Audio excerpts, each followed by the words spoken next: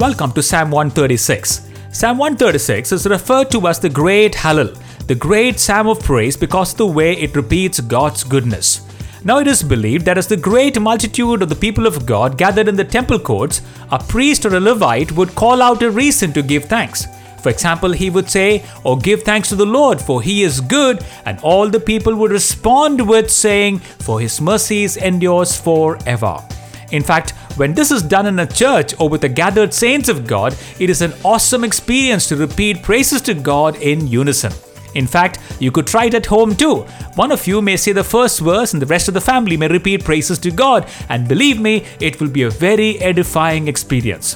But as you read these verses, pay close attention to the blessings of God mentioned in these verses. For example, the psalmist says, "Give praise to the Lord, for he is good. Give praise to the Lord, for he is the God of gods. For he is the God of great wonders. For he is the God of wisdom, by which he made the heavens and laid the great expanse of the universe in place. For he led the people of God with his mighty hands out of Egypt. He did miraculous signs and wonders, such as parting of the Red Sea and drowning of the Pharaoh and his entire army. For the victory he gave them from kings and kingdoms, and the Lord who gave them their inheritance, the land promised to the forefathers."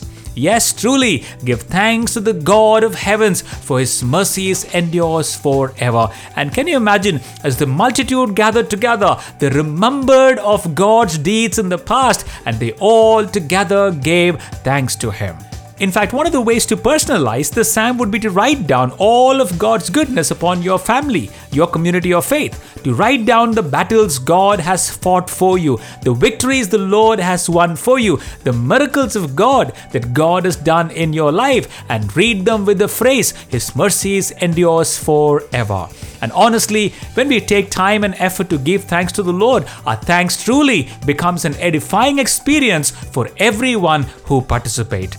After all, it is good to give thanks to God, for his mercies truly endures forever. Shall we pray together? Dear Heavenly Father, you are God of the heaven, and great is your name. You are King of kings and the Lord of lords, and worthy of all our praises. Thank you for your mighty act of creation, which day by day proclaims your majestic power all around us. And yes, thank you, Jesus, for fighting our battles and freeing us from the clutches of sin and the devil.